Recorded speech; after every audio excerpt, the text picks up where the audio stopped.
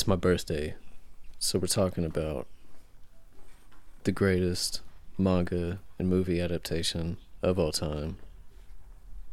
1998 to 2001's Hideo Yamamoto. Man, I said I wasn't gonna fuck it up. Hideo Yamamoto's Ichi the Killer, infamously adapted by the god himself, Takashi Miike, as part of his legendary 2001 run. How are we doing today? We're doing fan-fucking-tastic, bro. We're doing so good. Man, I had all these things I want. I'm drinking Monster. I'm on my Kelby Losac tip. It's your birthday today? Tomorrow. Oh, tomorrow. Okay. Well, happy So early birthday. the day before, thank you. The day before this comes out. I got to throw it in there since, recording the day before, dropping the day after. Mm-hmm.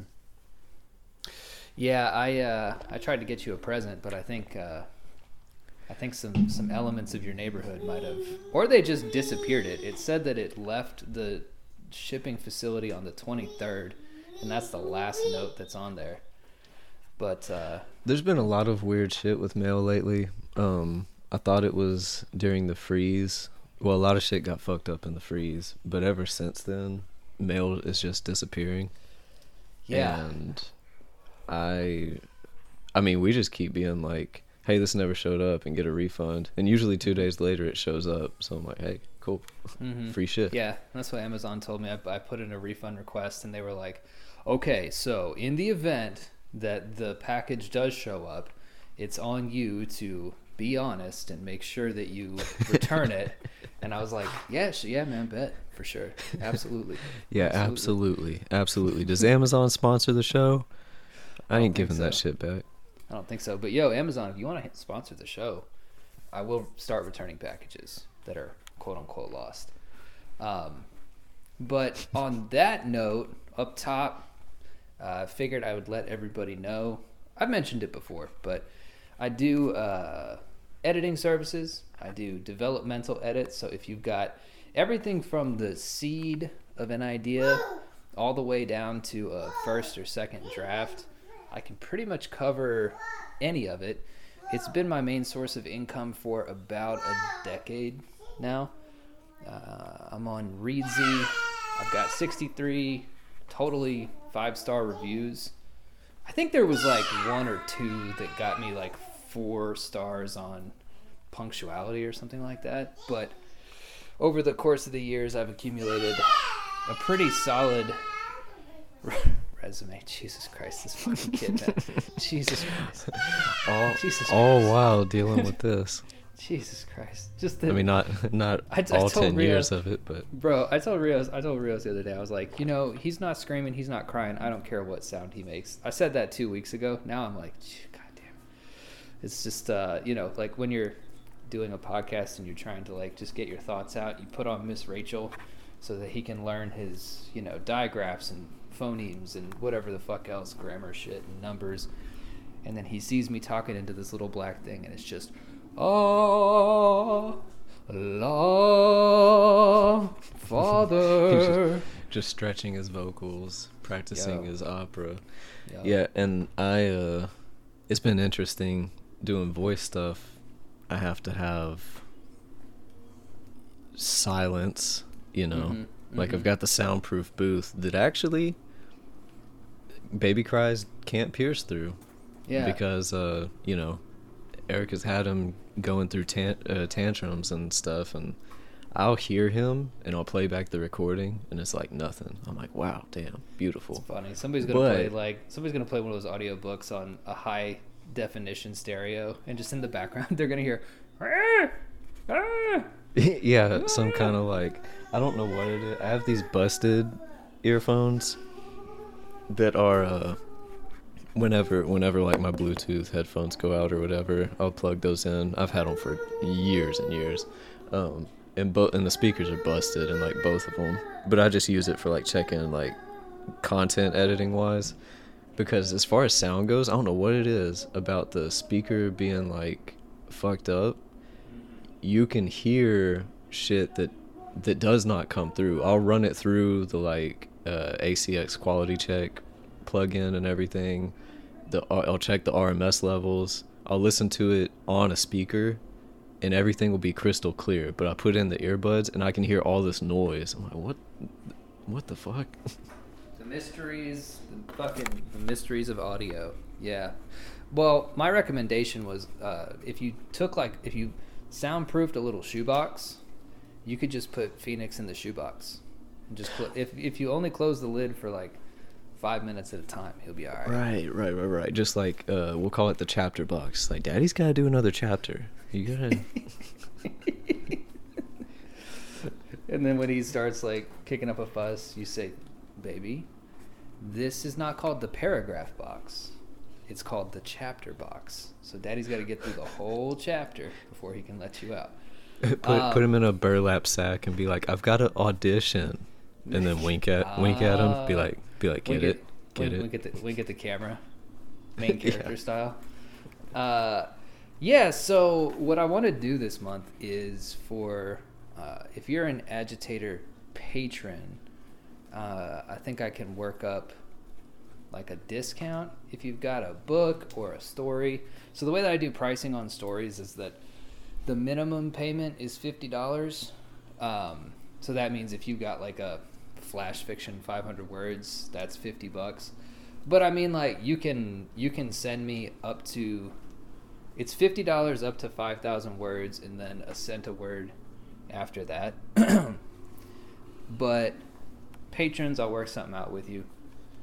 If you're not a patron and you're listening to this, I think I'm going to make just an honest, good faith run at, I don't know, dude, like Tony Robbins style guru type. I mean, we figured some things out, and we've gotten great feedback on the podcast, but where the feedback is really just like unanimously positive is when, I get somebody's story or manuscript or whatever. They're like, holy shit, how did you do that? Because I'll be usually I talk on a Zoom call with them, and I'll be like, well, you could do, XYZ here, and that'll link back to this part in the story.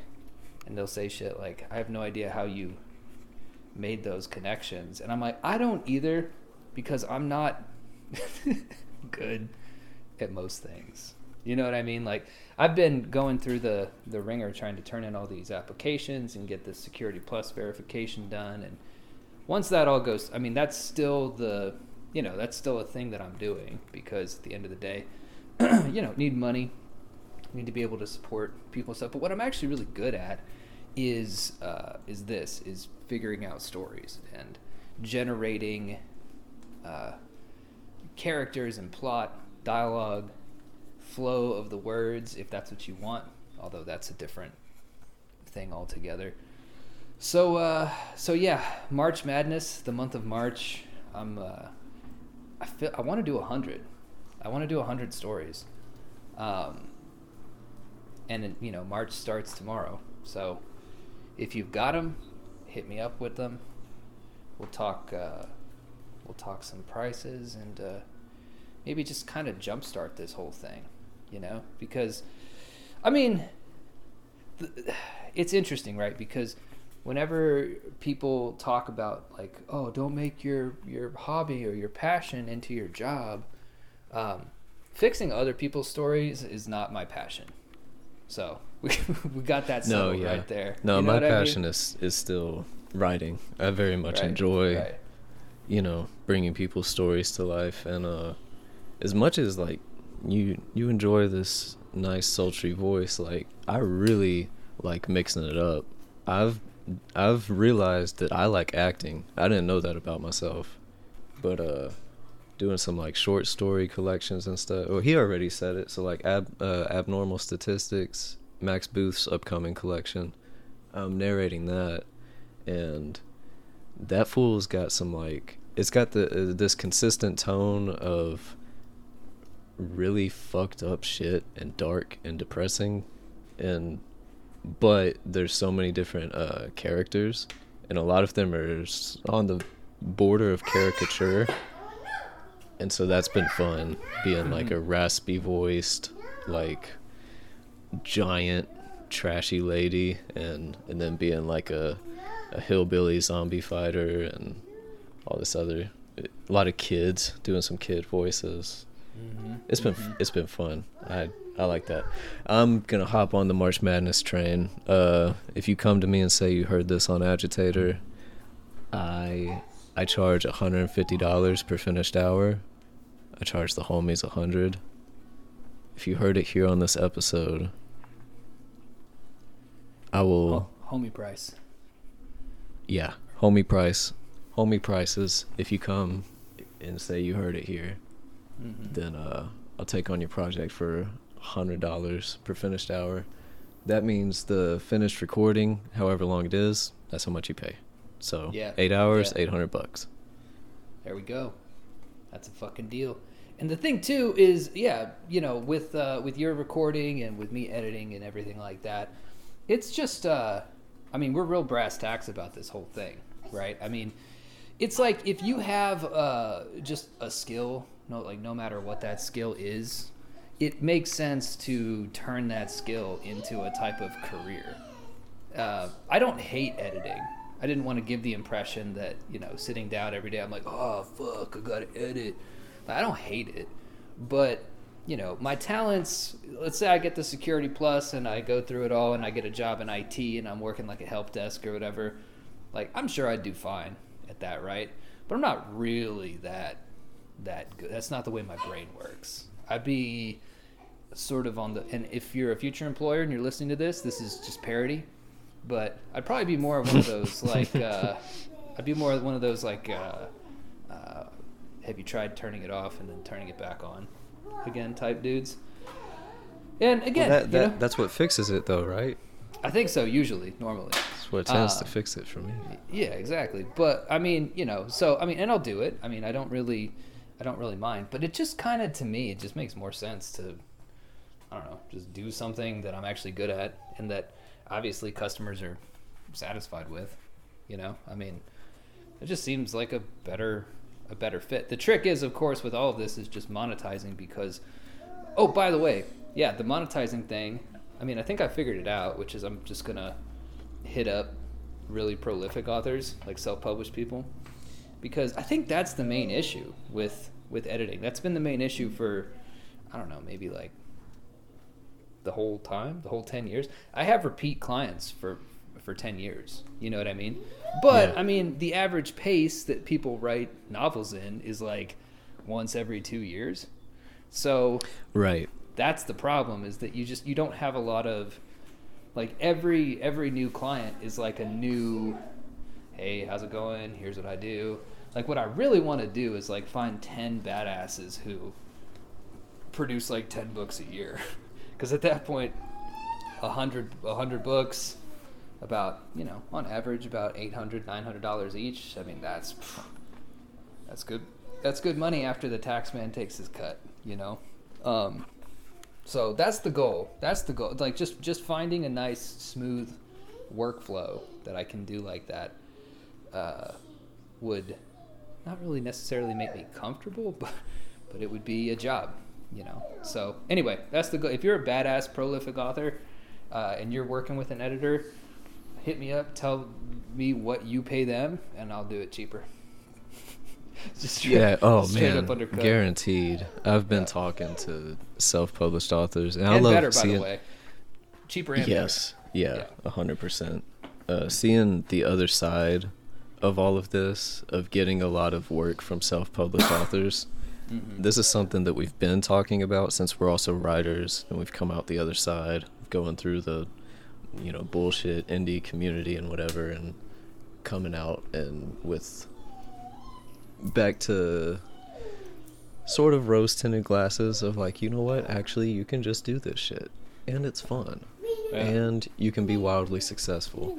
I've seen the other side of that. A lot of these motherfuckers are self-published authors. They sell a ton of copies, and they just enjoy doing it. So that's the climate. If you're a writer just needing like some hope for, or following up on the things we've been talking about in that regard, a lot of my clients are successful self-published authors. Mm-hmm. Mm-hmm. Mm-hmm. Yeah. So anyway, I think that's a pretty good pitch. What else? Did I leave anything out? Oh yeah, of course. Like I could do a sample. I can talk on Zoom. I can do all the normal shit to, Cool. So we did our pitch at the top of the show. Hey, we got a platform. A lot of people listen to the show, so might as well use it. Because man, I mean, like these bills are just like the gas bill. I'm so happy that it's warmed up here in Oklahoma because the gas bill has been beating my ass these past 3 or 4 months. Because you got a wife. The wife likes to be warm. If it was me, that shit would be off, and the house would be like 63 degrees. But like, you got a wife, like she wants to keep it like 71, 72. And Oklahoma in particular has made national headlines for how high the gas prices have gone in this state.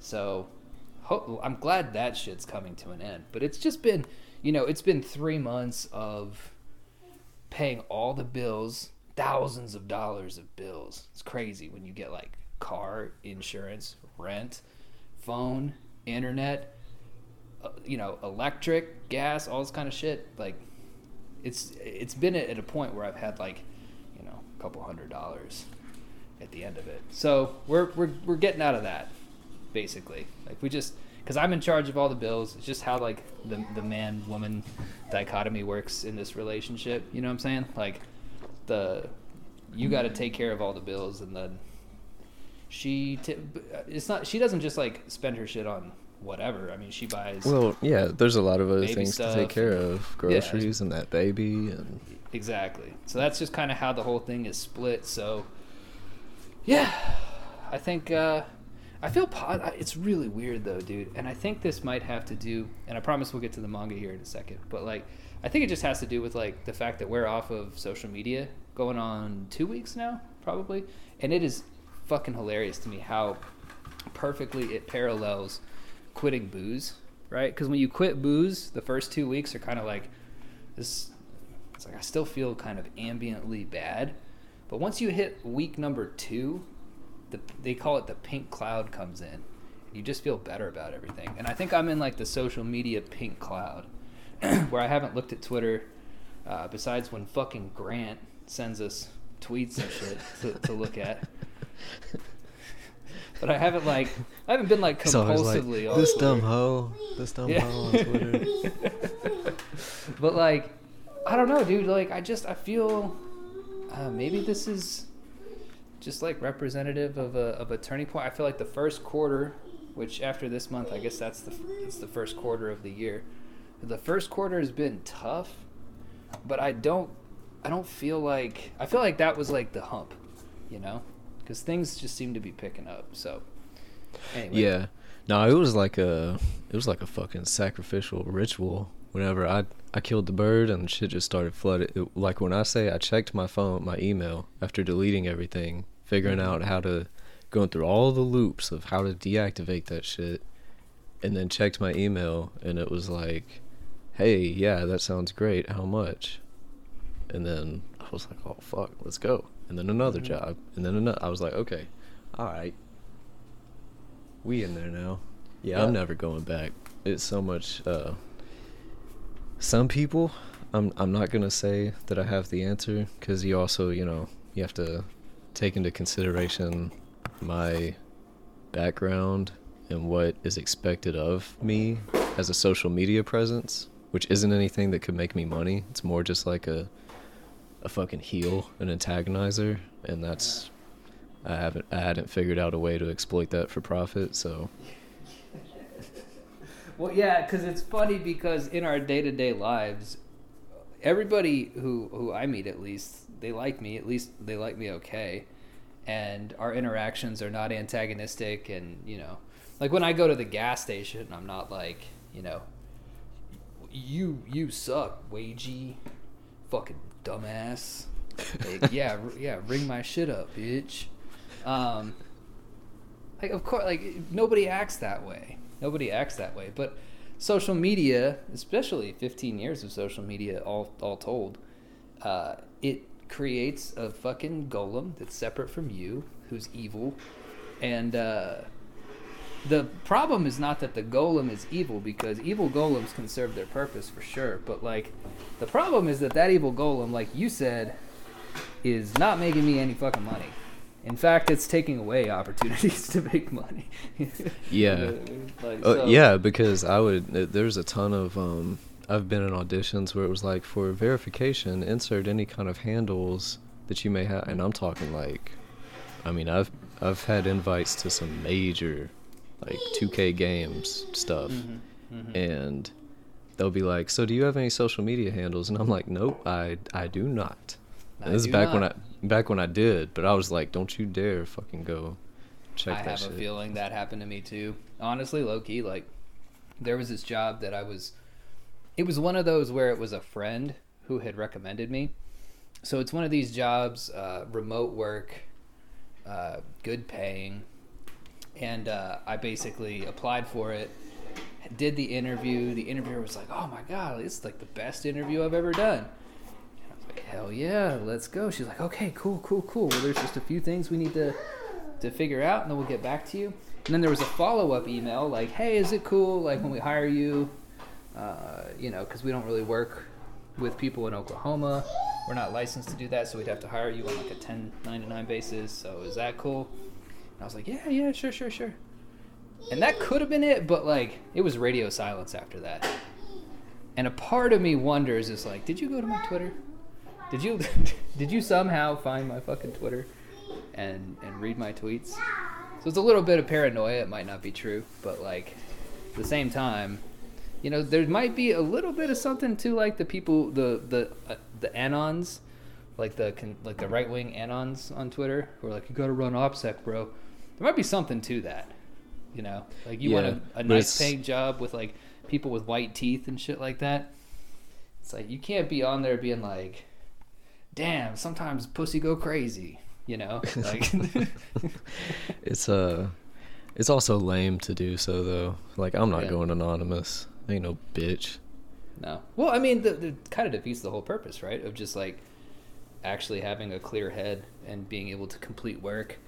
And how am I in my day-to-day life? I'll let y'all guess. We're going back to 1995 now, where nobody needs to know what the fuck I do in my off time. Or what I think about random shit. Yeah, it's a weird thing. It is like when you quit booze or smoking, or a little bit like when you quit drugs and your homies do drugs, because you're like, they're like, I mean, a little bit, man, a little bit. Right. You just gotta moderate it. And I'm like, no, there's no moderating. Once you get to like, there's this weird void that opens up when you open up Twitter or something. Because I really wasn't on it a lot. But the amount of time it seems I have now versus when I did have it is insane. Yeah. I'm like, this doesn't make sense. I know I wasn't spending 3 hours a day on Twitter, but it feels like I have 3 extra hours now. But you might have. Between... Screen Time has this really interesting thing that I noticed yesterday because I was looking at it, and it has pickups, which is what it sounds like, how many times you pick up your phone. And it was about 10:30 in the morning, and I'd had 22 pickups already. And that's like checking the Signal chat, checking the Discord, checking email, IG, just kind of like floating around a little bit. And I was like, God damn, 22 times? It was for a combined, I think, like 34 minutes. So, I mean, you do that throughout the day, bro. It's not hard to imagine that 3 hours are just gone every fucking day. That's 3 hours is like, that's 1/8 of your day looking at this shit. It's fucking crazy, dude. Yeah, no, can't do it. Can't do it. All right, well, hire us. We're very talented and we're very friendly. But we're gonna talk about Itchy the Killer now. 30 minutes in. Thanks for sticking around. I'm absolutely not gonna put that in the show notes, because you have to listen to the whole thing. Bro, so many people listen to the first Itchy the Killer. That's still one of our top 10 episodes. Mm-hmm. It's not top 5, but still one of our probably top 10 most downloaded episodes, and we spent like forever talking about Mike Ma and alt lit, and so if everybody jumped in on that episode, then y'all can hear us spill the sauce and throw our pitches. Agitator Discord is popping too, by the way. I didn't really understand what Discord was, but Eddie got that up and running, and I was like, this is pretty legit. And our patrons are fucking talented motherfuckers. Like, goddamn. I know. Yeah, they're doing short films and short stories and novels, and I can hear myself echo. I don't know if that's an issue. Whoa, what just happened? Did you get into a car crash? No. You can hear you're echoing in your head, or what? Yeah, I hear the echoes of your voice in my head, even when you're not around. Just writing poetry live. Hey man, this is part of the pitch. But yeah, no, so I got the Ichi the Killer manga. I'll put it up for the patrons. It's a RAR file. It's about 500 megabytes. You can read it on Comic Cat. If you have reservations about it being legal or illegal, this never got officially ported over to the U.S. for reasons that once you read it become just glaringly obvious, namely that it's violent pornography. Like to a level where, I mean, if Gantz got translated over here, and Gantz has some pretty heavy shit, Ichi the Killer is about 5 times worse than Gantz, in my opinion. And Gantz was translated over here. It was, yeah, exactly. That's kind of what I'm saying. It's like there's a reason, especially considering the popularity of the film. If the manga didn't get ported, it's a fan translation, as far as I know. And I did some research on this to try to find if there was ever an official one, because back in the early 2000s, people did. I mean, they put out some pretty wild shit, but this has never come over. So you have a massively popular cult film. It seems to me like it would have been a shoo-in for making some quick money to just translate the fucking thing and put it out, but they never did, and we'll get into why here soon. Oh man, go ahead. It took a few volumes for it to catch, because the movie's pretty fucked up. I've recently actually watched most of it the other day, and I've had it on mute in the background while editing audio stuff, just to look at it every now and then. It looks so fucking cool. Yeah.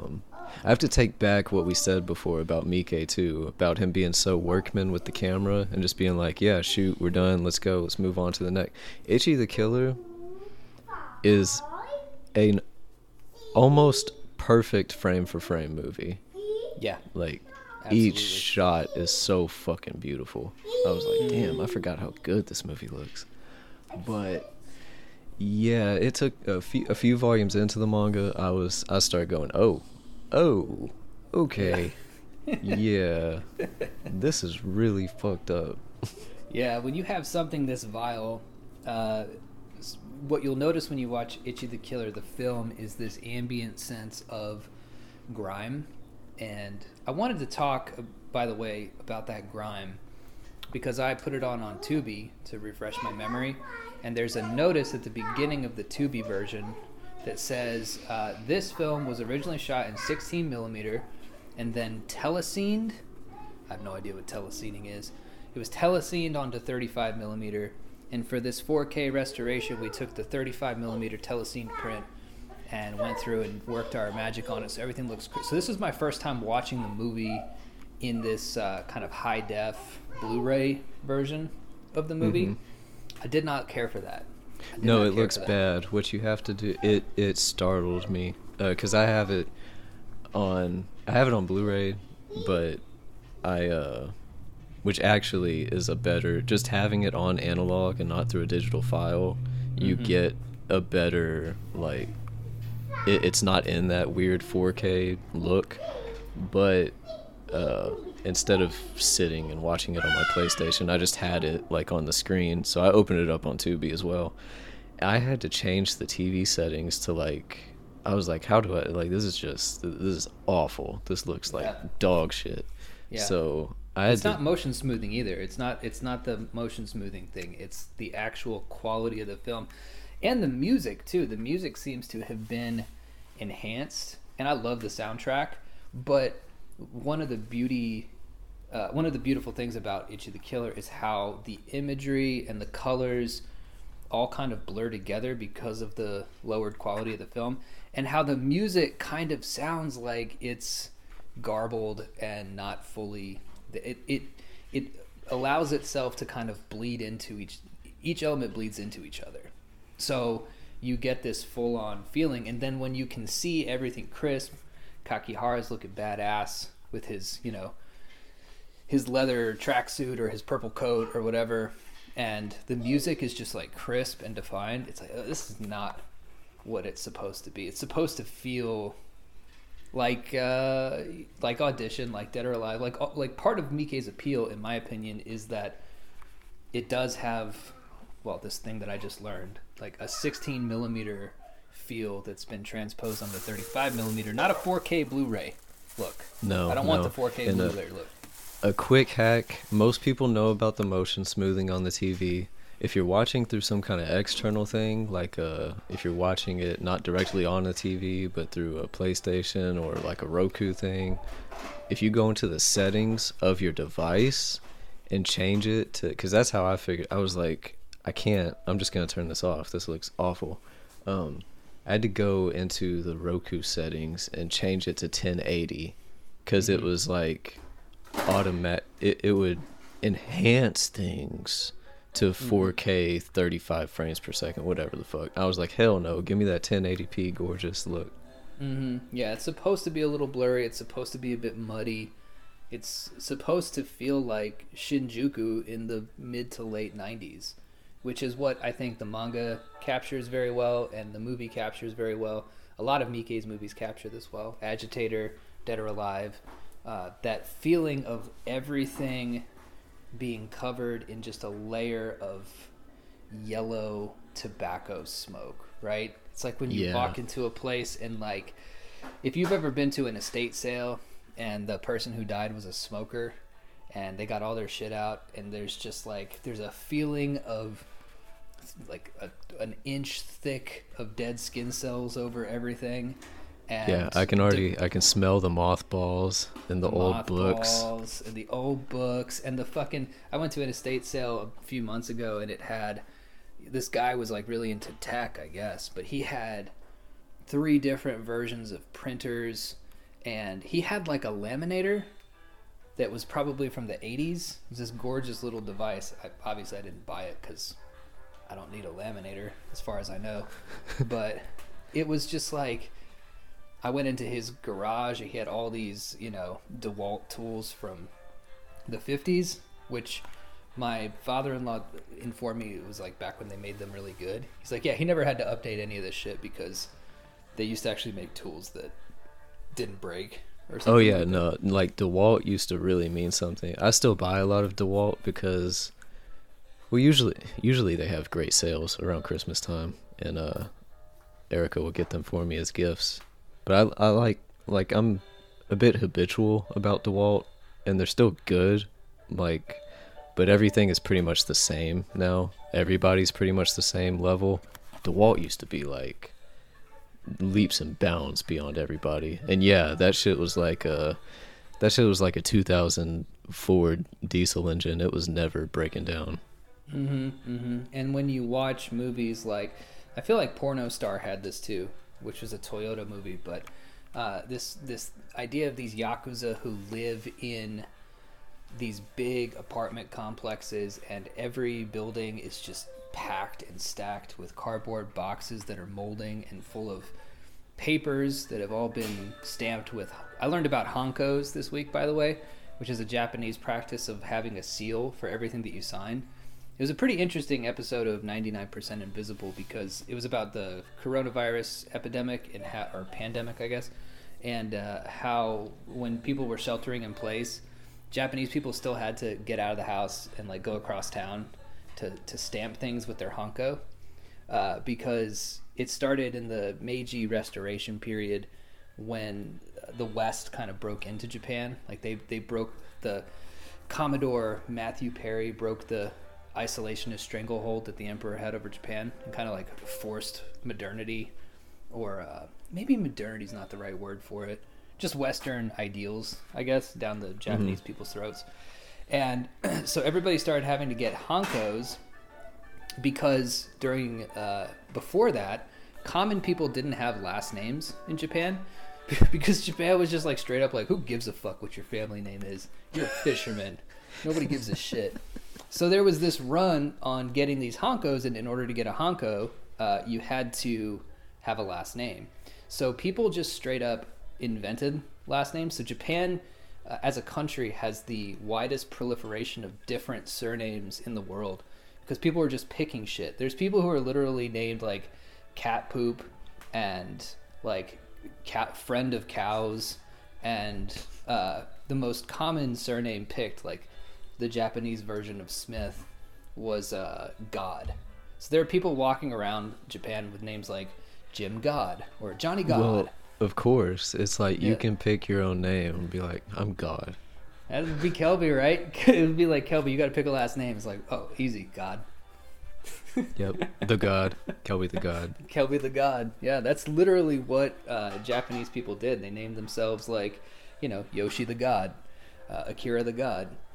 But so anyway, so this whole hanko thing leads to a lot of things that are on paper, and its digitization in Japan has been difficult because in order to approve digitization practices, you got to have a bunch of paper stamped with hanko, right? So it's this kind of self-eating process. But especially back in the 90s, you'd have stamped papers for fucking everything. Every decision that a company made had to be stamped and approved by the bosses and everybody involved in the deal.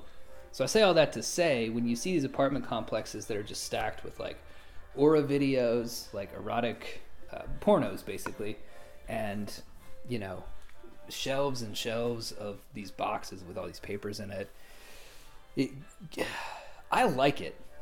I start to like, when I look at Miike or Yamamoto or Toyota's version of Shinjuku, it feels just like the right level of grimy, but also insular and communal and full of like friendship and brotherly love.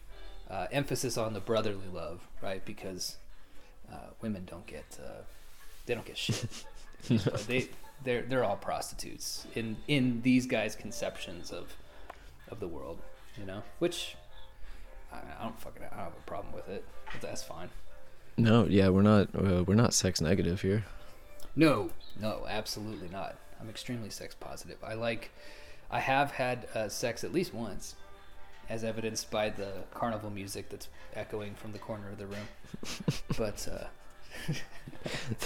that classic dad joke. I mean, we've done it at least once. Yep. Twice. Yep. Oh man, the second time was a complete disaster. I didn't know what to do. I was like, oh, are we making a baby this time? And she was like, no, we could just do this for fun. And I was like, fun?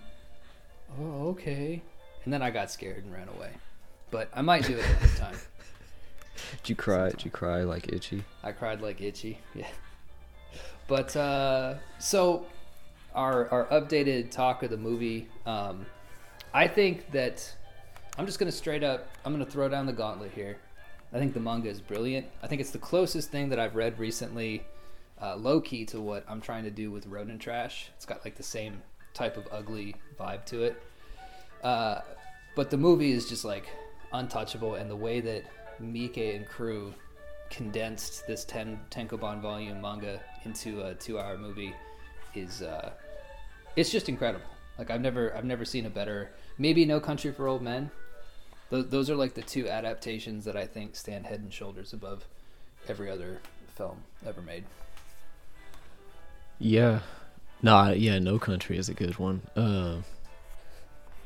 Man, yeah, I always avoided the manga because it's literally my favorite movie. But they're both just masterpieces. Yeah, Yeah, so and we can for very different reasons. for very different reasons. So I think that a good way to start talking about the differences between the two is to start with the character of Kakihara, who is the iconic, when the Ichi the Killer film starts off, it's three names come up, which is Tadanobu Sano, Takashi Miike, and then Hideo Yamamoto. Those are the names that like appear in the bicycle gears. So Asano's role in making Kakihara iconic can't really be overstated. As I was watching it again last night, I was like, oh, this is one of those movies where if he wasn't Kakihara, it would have just been a different movie. Yeah, and reading the manga, it's clear too that character became so iconic in the film version because of Asano, like 100%. The way that, and I was even like, I was curious what they did to get where they like, hey, check out this manga, get into character, blah blah blah, because he just owns it. It's like he came in and was like, I don't give a fuck, I didn't read that shit, and just becomes his own version. Right. Because it's pretty it's a different tone. It's not a different character than what you get in the book, but the delivery of that is harnessed. I mean, it's like he embodies this character, which we'll dive further into who this guy is, but he like totally embodies it to where he doesn't have to say, and this is related to the script as well, but like he hasn't got to say shit. He just walks in and that's like, yeah, that's the guy. That's Kakihara. I think what makes the movie Kakihara so cool is how sort of detached and calm he is through most of it. I was surprised reading the manga at how, the Kakihara in the manga is much more of a cartoon villain. He's much more emotional, and he's not. You don't get the sense in the manga that Kakihara is in control of his situation, because the story basically revolves around him getting into increasingly more trouble with the entire Yakuza superstructure and losing men left and right, and his guys kind of bailing on him and being like, yo, this motherfucker is completely unstable. He's about 10 times more violent than he is in the movie too, to his own guys. I mean, it starts off when Boss Anjo gets killed by Ichi and disappeared by the cleanup crew. In the book, he basically like straight up just like the two guys who are responsible for watching the boss, like he pierces their dicks, and you see it, by the way. Like, yeah, it's not implied. He gives them each cock piercings as punishment. And he's kind of that type of villain who, when you see him on the page, you're like, why does anybody fucking stay with this guy? Because he's like, oh, you failed in this like minor task, like I'm gonna shoot you up the ass or whatever. And you're like, wait, what? Why would anybody stick around? And the manga directly addresses that. It's like they don't. They just they're like, okay, bye. Yeah, they start Peace. bailing. It's basically like once they find they're out, because there's always that fear whenever a character does run away. He's like, oh, what happened? And the person who might have been with them or whatever is like, oh, I don't know. He just dipped out. Mm-hmm. And then they're all nervous that he's going to do something to them for allowing them to go. Yeah. And then, especially towards the end, we'll get into like the straight up differences, what was cut, what was changed. But by the end of it, he's kind of just like this blubbering, like he looks stupid. Like he's got all this like bondage rope on under his clothes, and he's fat and hairy. Yeah, he's fat. He's drawn like an Opus character, like you remember those Opus books with Bill the Cat. And how right, yeah. He's kind of drawn like that, like something out of one of those comics. Even the nose too. He's got kind of that bulbous nose. Yeah, and he has like this opportunity to sort of become cool about 3/4 of the way through, because it turns out that when people beat him up, which he loves, it gives him superhuman strength. And there's a throwaway line in the movie after Kakihara cuts his tongue out where he's like, "It's fine, it'll regenerate." In the book, it really does. Like he regenerates based on how much pain he receives. So you can like cut his tongue off, the tongue grows back. You can punch him really hard, and like his bones go back into place, and all this kind of shit. So he's kind of like he's much more of a fantasy character in the book, but overall, it's much more of Ichi's story, honestly. And for a while, the twins, who I don't even, were they even in the movie? I can't remember now. Yeah, the twins are the dog. That was one of the differences, is the twins are changed to those weirdo, like one of them's a dog or pretends he's a dog and is always sniffing out things. Oh, okay. Right. But right. those guys in the manga are extremely jacked Jersey Shore twins. Yeah. Who are always competing to see who's the best. Mm-hmm. Like they used to be triplets and they killed their own triplet. So now they're the twins, always trying to prove who's the best. Prove who's the best, yeah. All right, I'm trying to figure out the best way to go through this. So I think what would be the best way is I made a ton of notes about the most fucked up parts of the book. So maybe we'll do that first, talk about those scenes first, and then go into more of the themes. Once we get into Agitator Z territory, which is coming up in about 10 minutes, we'll talk about the ending to the manga, which is a sort of meta treatise on the imagination and the role of the creator in creating work. And then I finally understand what Ichi the Killer is about after reading the manga. Right, because Yamamoto has a clear. It comes out in the last two tankobons, right? Like you start to see like what he's talking about with all this stuff about violence and rape and pain and the imagination, and Gigi as a kind of stand-in for him as like this creator. But I won't get too far into that. So I started taking notes because I started noticing that the violence in the manga is so over the top. There are some, basically when Miike approached this, it's basically like what do you keep? Because there's so, like, every chapter it feels like has some just absurd cartoonish level of insane gory violence. So basically we can start off with that initial scene in the movie where Ichi's watching a pimp beat up a prostitute and rape her, and he's watching from behind the curtain, and sort of he's whacking it, and then the pimp sees him, says, "Hey, nobody watches for free," and then he opens the window and there's just a puddle of cum there, which is allegedly Tsukamoto's cum, by the way. And thick, like meaty ass cum. If that's Tsukamoto's, I don't know what he's eating. He's got the dildo.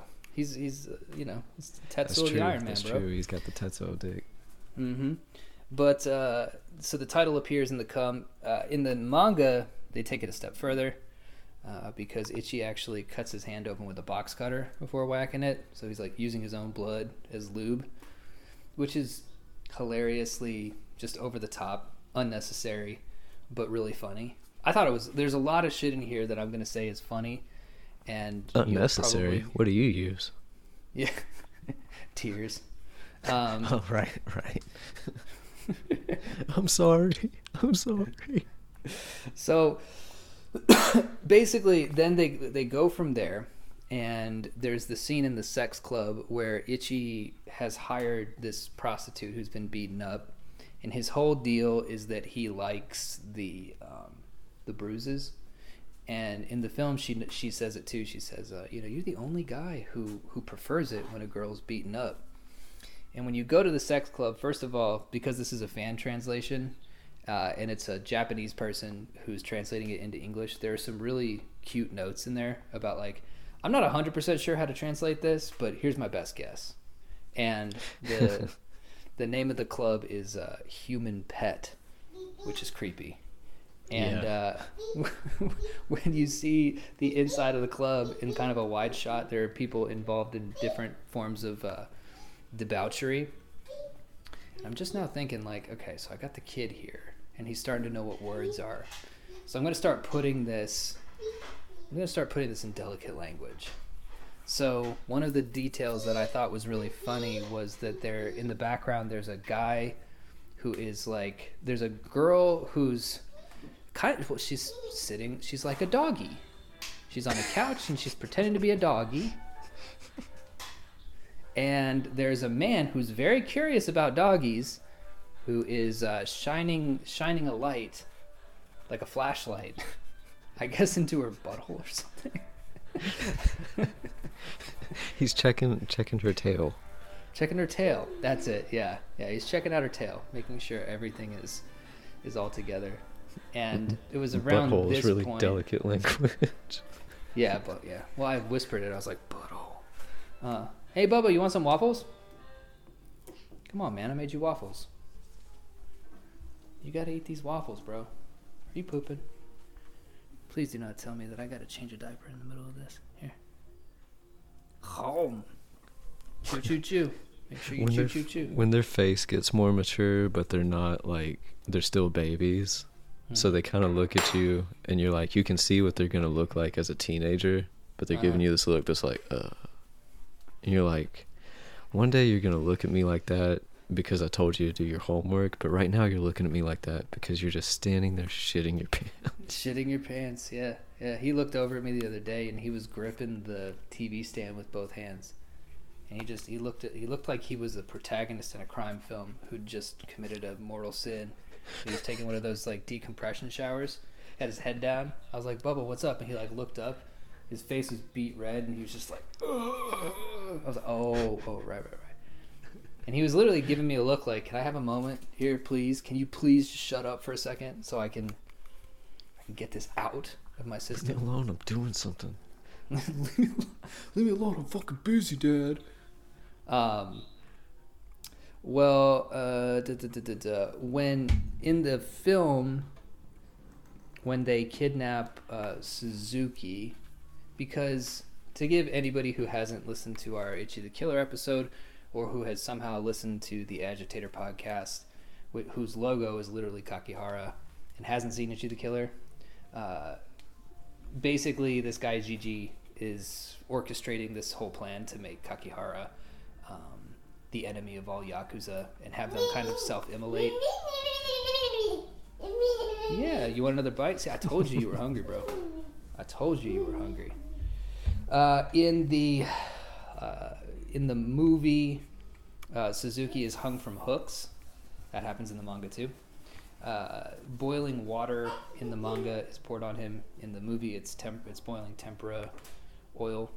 And then at the very end of the movie scene, he says like, oh, maybe I'll put your wiener in the tempura, right? And that's in the manga too, but you just, I guess they're compromise in manga because you can't like fully show like it's always just like kind of blacked out. It's like fully there, and sometimes you even see like the veins and shit, but it's like the silhouette of the thing. And there were a few frames in there. There were a few frames in there. I don't know if it was just added. Like one time the fan decided to like give it distinction and then was like, man, this is a lot of penises I'm going to have to draw if I commit to this. And so they quit. But there were a few actual penises in there too. And I was like, okay. It's like at a certain point I was like, this is extremely graphic. You're not doing much here by blacking it out. Yeah, exactly. Yeah, we noticed that in the Gantz episode when he's getting, how do I say it? When his girlfriend's kissing him, in a way. Oh, the whistleblower scene. The whistleblowers, yeah. There's a lot of that in Ichi the Killer too, where it's like, just sort of, fuck, man, I don't know how to. The show's gonna get really interesting as he learns more and more words, and I have to. I'm not used to self-censoring. Neither is Rios too. It's hilarious. So we have to remind each other, be like, hey, don't just like chill out on the fucking. I mean, I just did it right there, unthinking. But okay. Yeah, Rowan goes around saying, Jesus Christ. When Kakihara cuts his tongue off in the book, I thought it was really funny how the translation worked, because he said, I'm going to give you my sweetness perception. And what he means is he's cutting his tongue, the part of his tongue off that can taste the sweet things. But I just love the idea of the sweetness perception. Like, girl, let me give you some sweetness perception. And then there's a scene in the movie where one of Gigi's crew, who's had plastic surgery and has become a heroin addict, he basically gets caught by Kakihara and the crew. And this guy in the book is like, he looks like Nosferatu, and he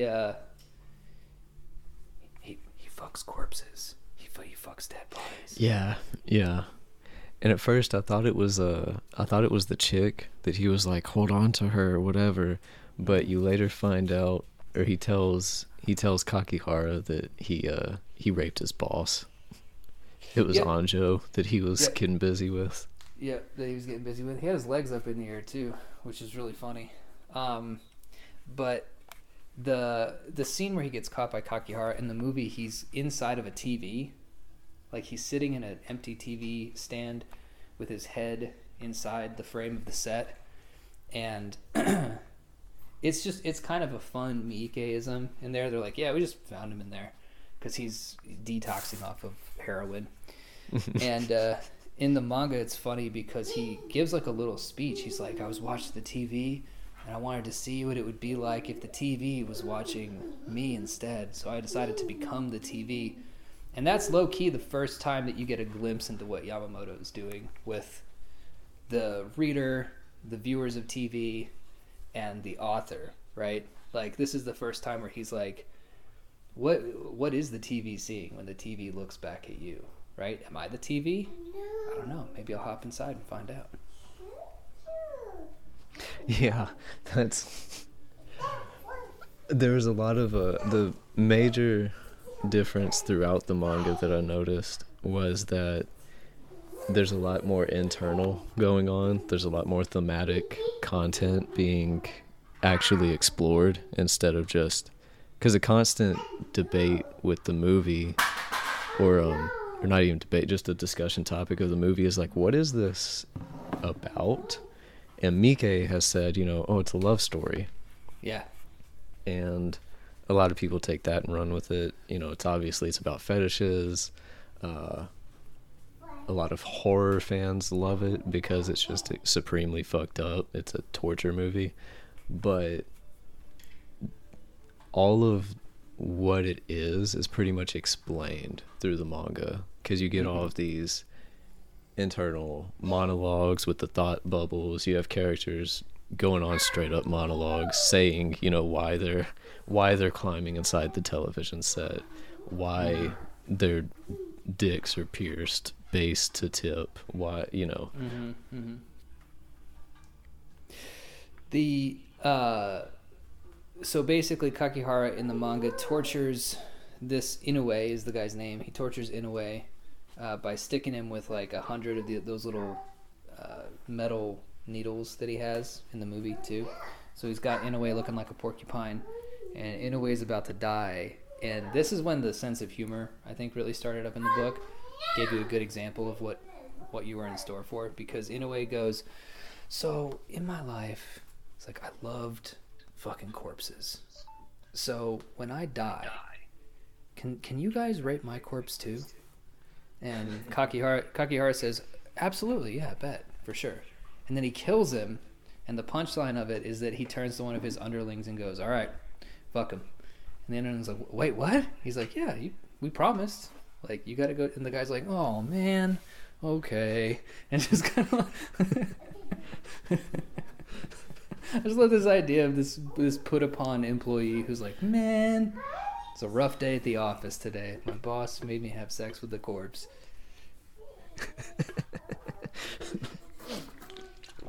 Yeah, the humor You had texted while reading that I think what makes this so fucked up is that it's hilarious. Mm-hmm. And I also think that that's why it's one of the most crucial and one of the greatest pieces of art ever created, is that it's so beautifully raw and unadulterated. And it's hard to get at what I mean by that, because, you know,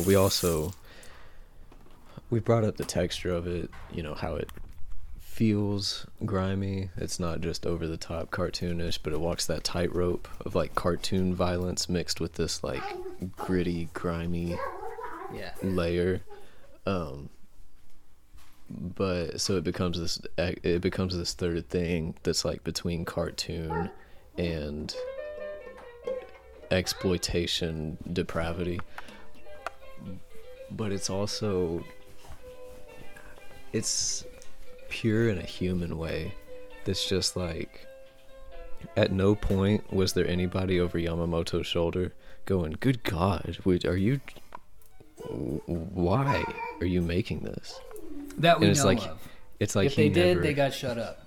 yeah, and well, he definitely didn't have any kind of filter on himself. He was like, why am I doing this?